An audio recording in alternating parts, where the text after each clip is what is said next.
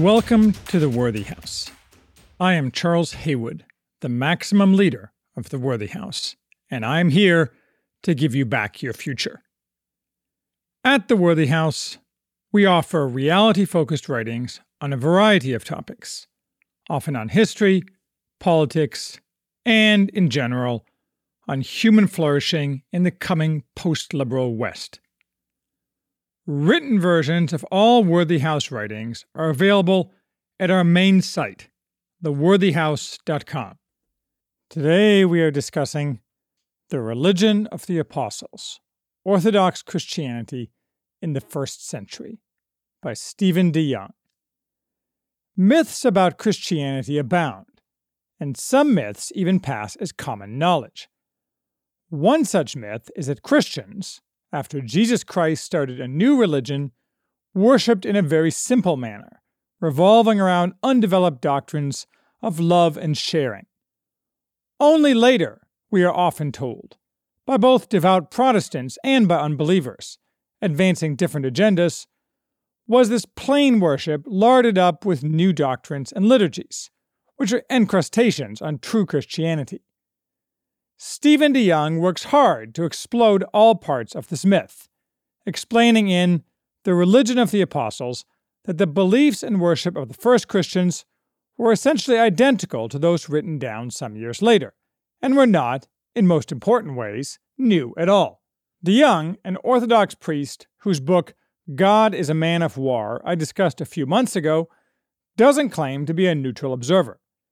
This is a work of apologetics, which uses intense scriptural analysis, along with recorded history, in an attempt to demonstrate that Orthodox doctrine and worship, as practiced today, are both correct and largely indistinguishable from the worship of AD 50 or so. I'm not a neutral observer either, although I'm certainly, especially relative to DeYoung, an uneducated one. But I don't think this book is the last word in either biblical interpretation or history.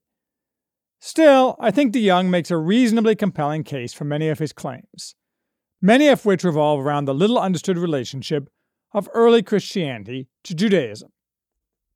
Christians are aware of different strains of Jewish belief at the time of Christ.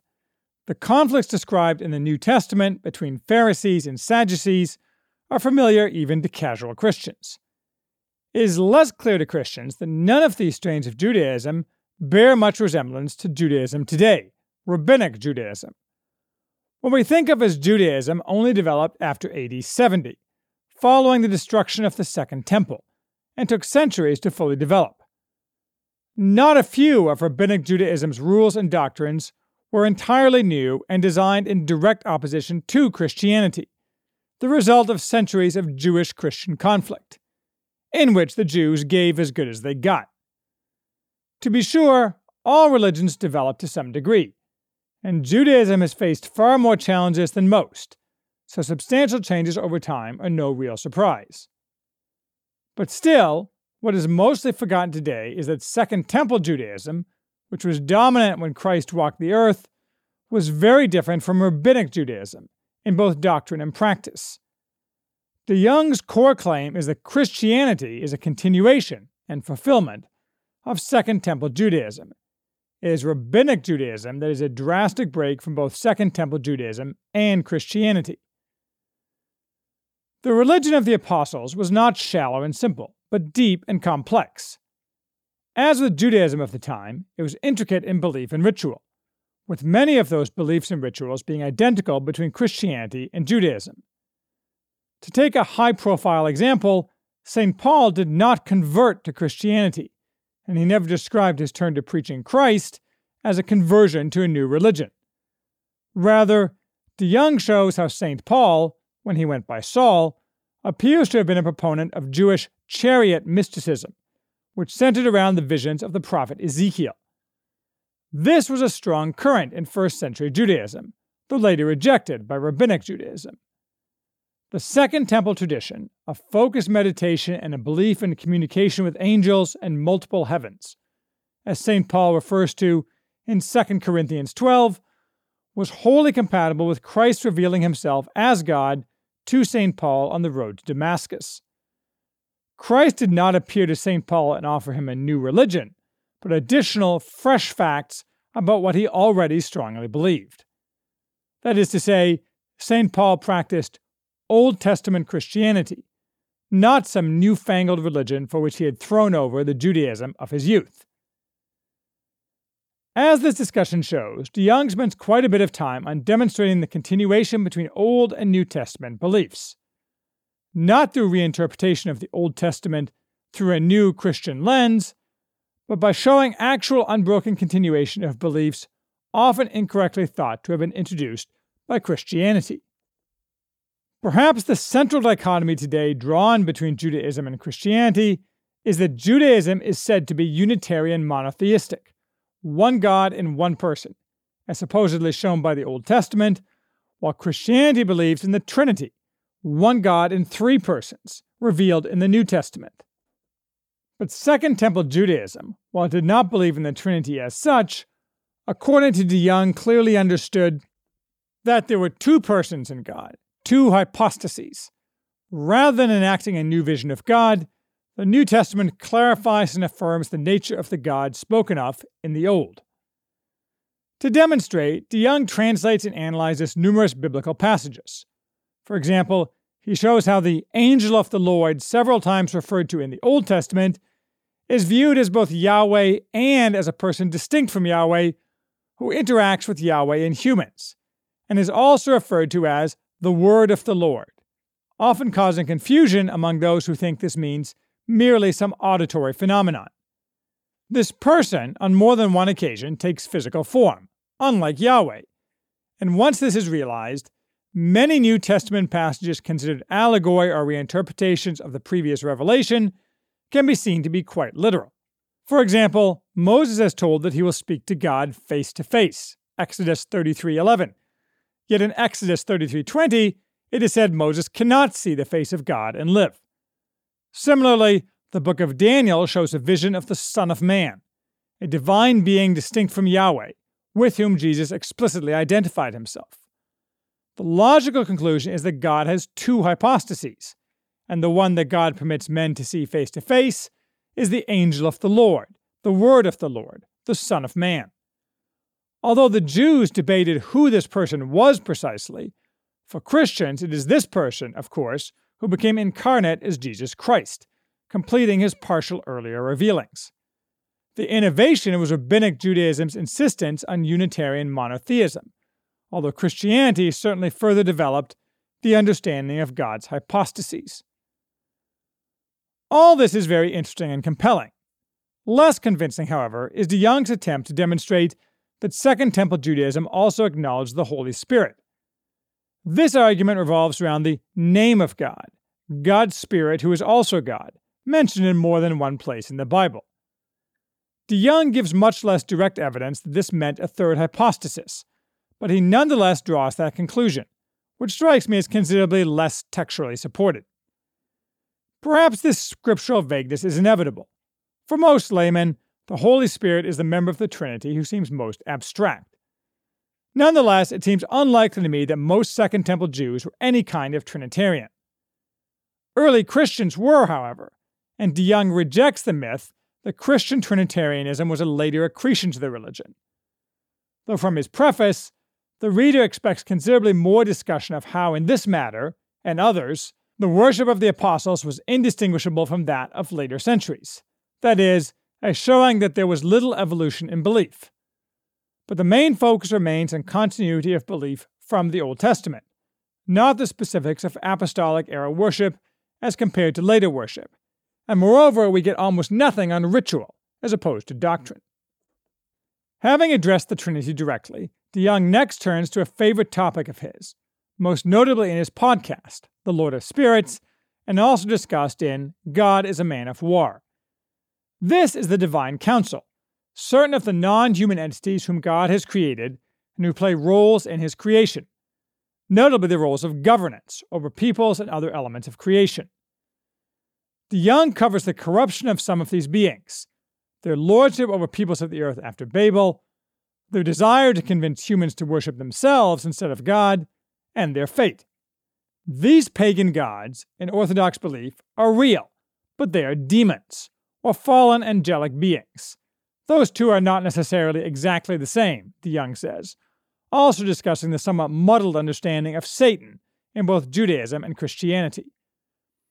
Their former lordship has been given by Christ to others, including, after the resurrection, to glorified humans, who are patrons of churches, cities, and nations, and who may become part of the divine council. Most prominently, the mother of Christ, the Theotokos, a queen mother in the style of many in the Old Testament. Nearly all of the text analyzed here is Old Testament, and again familiar to Second Temple Judaism. So, for example, the book of Daniel tells us, Daniel 12:3, that the righteous will shine forever like the stars of heaven. In like manner, Christ will glorify righteous humanity, body and soul, who will share, in some ways, the likeness of Christ himself, beyond the ranks of angels, as also shown in the visions of Isaiah. In his podcast, DeYoung often says that in the afterlife, we will have jobs. We're not going to sit around playing harps. What that means he does not flesh out in any meaningful way, and nobody has ever been able to give me a coherent explanation of what this might look like, especially given that time is putatively absent, or at least very different, in heaven. I suppose we'll find out, as with everything. After all, we see through a glass, darkly. But the claim that jobs are in our future, given that most people default to analogizing that to jobs during our mortal life, seems to me arguably more confusing than clarifying, and something DeYoung might do well to discuss further, perhaps in the context of the Divine Council. Next, DeYoung covers core doctrinal topics, creation and salvation. We move somewhat away here from a direct relationship between Christianity to Judaism, but DeYoung continues to draw lines between the Old and New Testaments. As elsewhere, DeYoung here vigorously rejects the theology of atonement, which assumes God is subject to some overarching system of rules or justice, while in fact there is no reason to assume that God's ways operate according to mechanisms intelligible to the human mind. Moreover, atonement has no scriptural basis. The word does not appear in the Bible. It is a 16th century English neologism. Rather, Christ's death is the revelation of his divine glory. The Orthodox belief that in the 3 days before his resurrection, Christ was defeating Satan in a way not completely understood, as well outlined by Metropolitan Hilarion Alfeyev in Christ the Conqueror of Hell, is closely tied to this doctrine. And God's judgment, inevitable for each one of us, does not involve wrath in the way humans are angry. It is a purifying fire that has different effects on each person, who is thereby set in order as God's creature. God's punishments, including those in the Old Testament, are thus aimed at restoring the right relationship of justice, not some tantrum of an offended deity. Implicit in this analysis, and ultimately made explicit by DeYoung, is that he is very much not a universalist. Universalism, the idea that all people are ultimately united with God, is a thread in Orthodox thinking, more so than in Catholic thinking. I used to be quite interested in universalism, but have concluded that such matters are simply above my pay grade. It certainly is the modernist Christian heresy to rule all others. Most notably, it rules Orthodox theologian David Bentley Hart, of whom I used to be a big fan, but who has on several axes gone off the rails, and who recently wrote a widely panned book shrieking that only evil people deny universalism, that all shall be saved. DeYoung's position, clearly stated and supported, but not necessarily universal, among Orthodox theologians, is that all will be raised at the last judgment, but that does not mean that all will then be judged righteous. Some will not shine forever like the stars of heaven, by their own choice as a necessary consequence of God's justice. Finally, DeYoung turns back to Judaism, discussing the nation of Israel and the law. He puts forth a lengthy analysis of the constitution of Israel by God as the chosen people, after the nations were dispersed as a result of the events of Babel, with their governance given to spirits who later became corrupt, leading then to the creation of Israel, an entirely new nation. Contrary to rabbinic belief, the prophesied rebirth of Israel comes about through the Gentiles, into whom the lost 10 tribes had assimilated, and the church is the assembly of Israel, God's people, which has been renewed and restored. Crucially, the church has not replaced Israel, and it is not a new Israel. It is Israel, as it has developed according to God's plan. The promise to Abraham, therefore, was not a promise exclusively to the Jews, but it is through Israel, as originally constituted, as the heir that the promises and blessings of God were mediated to the entire human family. Judaism struggled with the fate of the 10 tribes. Christianity saw this as merely a step towards Christ's regathering of Israel from all the nations, formally begun at his ascension. To be sure, not that DeYoung mentions it, the odious Pope Francis has rejected the Great Commission, as have a great many other Western Christians. But no matter, the commands of Christ are going to outlast this present unfaithful generation. As to the law as given to Moses was not abrogated by Christ, nor was it somehow divided into new categories of relevant and irrelevant, as some Protestants, notably John Calvin, would have it. DeYoung discusses the Council of Jerusalem, Acts 15, and rejects the idea that it relieved Christians of the Mosaic laws. Rather, he says, those laws relating to clean and unclean foodstuffs no longer exist, because Christ has restored the creation, purifying it through his sacrifice. Along the same lines, excommunication has, for moral offenses, replaced the death penalty. DeYoung says, Christians, therefore, are called on to keep kosher in a deeper and truer sense than outward compliance with the Torah's commandments. Similarly, circumcision, while gone as a commandment, is not done away with. Rather, every element is filled to overflowing in such a way that Christ represents the truth and reality behind the shadow of the ordinance of circumcision, Colossians 2:17. Circumcision in the church is not abolished, but fulfilled. In like manner, the forms of worship used by the Orthodox are not optional, but based on the commandments of the Torah, now grasped more fully and deeply in Christ. Maybe, but most of these fulfillments are, in logical and practical terms, indistinguishable from abolishment. It is no doubt true that through Christ, in the life of the Church, guided by the Holy Spirit, the commandments of the Torah can finally be fully lived out. Yet some of this seems like hand-waving and conclusory thinking. I am pretty sure there are other commandments in the Torah that are simply treated as a nullity by Christians and not by observant Jews. Certainly, many modern Christians want to nullify all of the law, most especially the rules on sexual morality, and claim the mantle of Christ for their heresy. But that does not change that there do seem many other laws that are a dead letter. It requires someone who knows a lot more than me to engage with DeYoung on this point, but I'm by no means convinced. And that brings up the biggest problem with this book. Everything DeYoung says is very interesting, and to a devout Christian helpful to expand and root his faith. But I'm not sure that DeYoung really conclusively proves much he sets out to prove. The vast majority of his exegesis is exactly that, interpretations of Scripture, through an Orthodox lens. Even though DeYoung is very familiar with the Church Fathers, there are very few references to their writings, and I think their often diverse thoughts on many of these matters, and the development of those thoughts, would have greatly fleshed out the analysis. Worse, there is almost zero engagement with anyone who disagrees with the author's interpretations and history, and I am sure there are many such. Thus, it seems to me this book is a place to start, not the last word. Oh, I'm sure the myth of a primitive, nearly puerile early Christianity, one lacking in ritual and demanding little of its followers except sharing, is exactly that. But I expect there is much more to the story, a good deal of which we will never know, at least on this earth.